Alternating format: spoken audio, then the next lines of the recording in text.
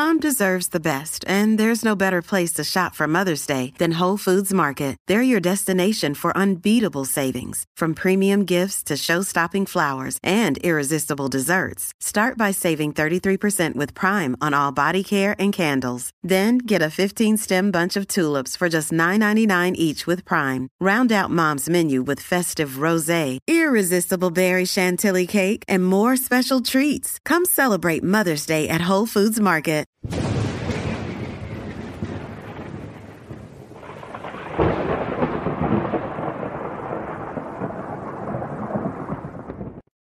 Benedict XVI has been very busy lately.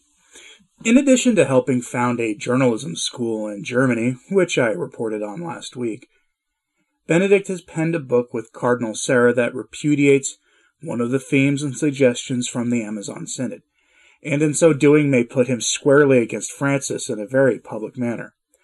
While it is always surprising when Benedict takes one of these public stands against the ruling regime, what isn't surprising is the response he gets from the modernist public Catholics, who all to a person run to defend the program of Francis and call any statements made against it from Benedict an attack on Francis.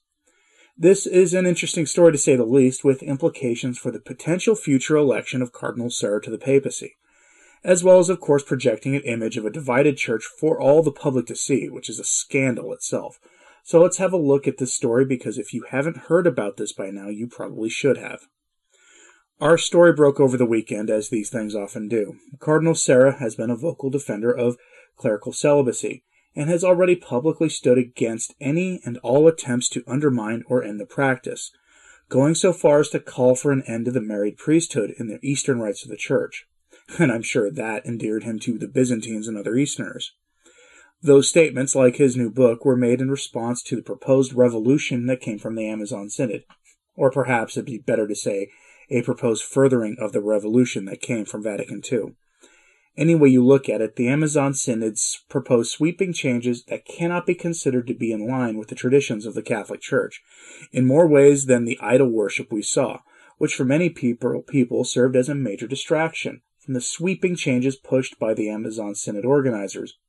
So when Benedict XVI and Cardinal Sarah joined forces to write a book for the general public, openly defending clerical celibacy, and openly rejecting calls for the latest push by the modernists to end the practice, the screeching that came from the likes of professional Francis fan fiction writer Austin Evray and others featured the typical personal attacks against those who would dare to speak against the already canonized in their hearts Francis, with many suggesting that Benedict is too feeble to write books now, and is being abused by unscrupulous actors like Cardinal Sarah for their own political ends. In a weird twist, Evray even said that this turn of events should push Francis to prevent future emeritus popes from ever being something the Church deals with again, something I actually agree with 100%. But let's look at what caused such a storm of verbal diarrhea from the modernists, because these statements don't seem that controversial to me in the slightest. I'll quote the LifeSite piece on the book after having read through a French language article on the same work. Quote, titled, From the Depths of Our Hearts, the new book by Pope Emeritus and the Prefect for the Congregation of Divine Worship and the Discipline of the Sacraments will first be released in French on January 15th. Quote, the ability to renounce marriage in order to place oneself totally at the Lord's disposal is a criterion for the priestly ministry, Benedict XVI writes in the new book. As for the concrete form of celibacy in the ancient church, it should also be pointed out that married men could only receive the sacrament of holy orders if they had committed themselves to sexual abstinence, that is to say, to a Josephite marriage. Such a situation seems to have been quite normal during the first centuries. End quote. To the ears of the modernist, this is tantamount to heresy, for the modern mind is obsessed with sex, and as such cannot fathom that celibacy is the highest state someone can pursue. And I didn't say that, by the way, St. Paul did, so take it up with him. The Church merely affirms what sacred Scripture teaches about celibacy, and makes it a requirement for the priesthood. We know that there have been calls to relax or even eliminate the practice, even among some self-described traditional Catholics. In a totally predictable twist, though, when Francis said that the practice of clerical celibacy may be waived for priests in remote regions, like the Pacific Islands or the Amazon or Africa, the German bishops, in a totally unexpected move, said that if that happened, they'd push for married clergy in Germany as well. Totally unexpected. except by me, of course, as I predicted this during the Synod before the Germans announced it publicly.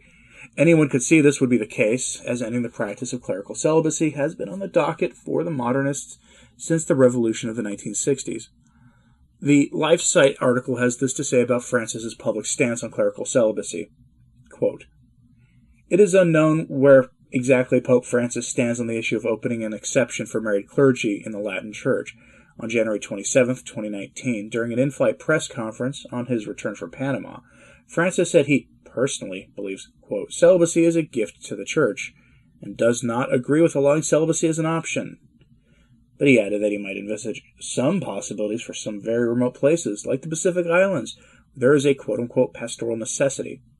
This stance was reflected in the final document of the Amazon Synod. In Section 111 of the document, which passed by a 2/3 majority, the authors state, quote, "We appreciate celibacy as a gift of God to the extent that this gift enables the missionary disciple ordained to the priesthood to dedicate himself fully to the service of the holy people of God." End quote. Now, I offer those words so I can't be accused of misrepresenting what Francis said about the issue himself. But on to the book. Here is what the authors had to say early in the work on why they chose to write and release it now. Quote, "I cannot keep silent. I know how pernicious silence would be for me, for I do not wish to wallow in ecclesiastical honors, but I think that it is to Christ, the first of the pastors, that I will have to give an account of the sheep entrusted to my care. I cannot keep silent or claim ignorance." End quote. It's probably from Cardinal Sarah, and it is an interesting statement given that some observers have said that this book will simultaneously make Cardinal Sarah likely the most electable figure in the next conclave, and the least electable figure as well. Here are a couple of direct excerpts from the book to end this on. You can read all the excerpts on the LifeSite article, which I have linked on the sources blog, returntotradition.org. The words attributed to Benedict XVI under the subheading of ontological abstinence, we get the following. Quote, "The daily celebration of the Eucharist, which implies a permanent state of service to God, does not spontaneously leave the impossibility of a matrimonial bond. It can be said that sexual abstinence, which was functional, has transformed itself into ontological abstinence. Nowadays, it is too easily claimed that all this is simply the consequence of disregard for corporeality and sexuality. Such a judgment is erroneous. To prove this, we need only recall that the Church has always considered marriage as a gift granted by God from heaven on earth. However, the conjugal state concerns man in his totality, and since the service of the Lord also requires the total gift of man, it does not seem possible to realize the two vocations simultaneously. Thus, the ability to renounce marriage in order to place oneself totally at the Lord's disposal is a criterion for the priestly ministry.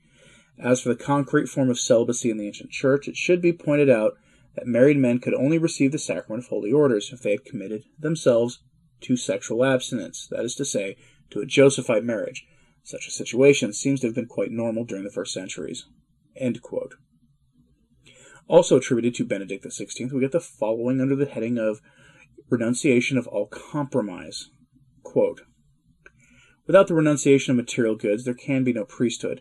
The call to follow Jesus is not possible without this sign of freedom and renunciation of all compromise. I believe that celibacy has great significance as the abandonment of a possible earthly domain in the circle of family life. Celibacy even becomes truly indispensable so that our journey towards God can remain the foundation of our life and express itself concretely. This means, of course, that celibacy must permeate all the attitudes of life with its demands. It cannot attain its full meaning if we conform to the rules of property and the attitudes of life commonly practiced today. There can be no stability if we do not put our union with God at the center of our lives." End quote. This is an interesting statement given the rise of celebrity priests and bishops who seem to have at the very least an outward interest in material wealth that is unseemly for a priest of Christ to be engaged in. And I almost wonder if it is a statement meant to prick their consciences as well. Finally, an excerpt attributed to Cardinal Sarah under the heading of No Second-Class Priests, which has been a source of controversy for the modernists in the media. Quote, "Priestly celibacy, well understood, if it is sometimes a trial, is a liberation. It allows the priest to establish himself coherently in his identity as spouse of the Church. The project of depriving communities and priests of this joy is not a work of mercy. I cannot in conscience, as a son of Africa, support the idea that the peoples on the road to evangelization should be deprived of this encounter with a priesthood lived to the full. The peoples of Amazonia have the right to a full experience of Christ the bridegroom. They cannot be offered second-class priests. On the contrary, the younger a church is, the more it needs to meet the radicality of the gospel." End quote. And there you have it. Cardinal Sarah is not one to mince words, and he's absolutely correct. The celibate priest is the embodiment of the radical nature of the gospel. This issue is one of making compromises with the world, and as Our Lady said in numerous warnings for our times, the church today would be filled with men who make compromises, and that they are not to be trusted. Do not be one of those compromisers with the world. But anyway, these statements of Benedict and Sarah are the kinds that cause the modernist mind to squirm, and especially to react with outrage, mostly expressed on everyone's favorite platform for unthinkingly expressing ideas, Twitter. Austin Everett has never hidden his disdain for Benedict XVI, and his tweets drive that point home. In the first, he calls ending the emeritus pontificate, presumably after Benedict's inevitable passing, Francis's likely last reform. In others, he calls into question Benedict's autonomy on this issue, going so far as to suggest that he has been turned into a puppet by some forces in the Vatican who wish to do our saintly and totally error-free pontiff great harm. It is this kind of thinking and these kinds of thoughtless public statements that make it difficult to take it very seriously as anything other than a propagandist for the modernist cause. And remember, Twitter is a very public platform where those tweets can get millions of views. The other source that is laughable in its critique of this book is the article from American Magazine. I am not going to quote it at length, but if given a surface read, it seems respectful of Benedict. But when you carefully read it, you notice that the author is careful to point out Benedict's age of 93 years, and how Vatican insiders are surprised that he wrote a book, saying that his health is such that he can barely stay conscious for more than half an hour at a time, and other such nonsense meant to undermine the authority of Benedict, and to imply that he is merely a feeble old man being abused by the wicked Cardinal Sarah. It is a narrative being adopted by other defenders of the status quo as well, and it's worth noting, so that you and I don't fall into the trap these people are weaving, in their desire to see the revolution in the Church continue to its next logical place. I could go on and on with this. There are nearly countless examples of modernists yelling about the temerity of Benedict XVI to do anything other than support the likely outcome of the soon-to-be-released Apostolic Exhortation. From Francis, that will be the end product of the Amazon Synod. Between openly calling into question his loyalty to Francis and the attacks on his and Cardinal Sarah's character, the response is as already expected. The full book review hasn't even been released as of the producing of this video, though the book is set to be released today, January 15th, though it will be released at least initially in French. Let me know if you end up reading this book when it is released, and send me your thoughts on it.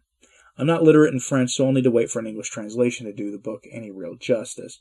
But let me know your thoughts in the comments below about this growing and obvious split between Francis and Benedict. Where do you think this will lead? And please, keep praying for Benedict and Sarah and the rest who dare to stand in public opposition to the radical program being pushed in Rome now. Thanks for listening. I'm Anthony Stein. Viva Cristo Rey.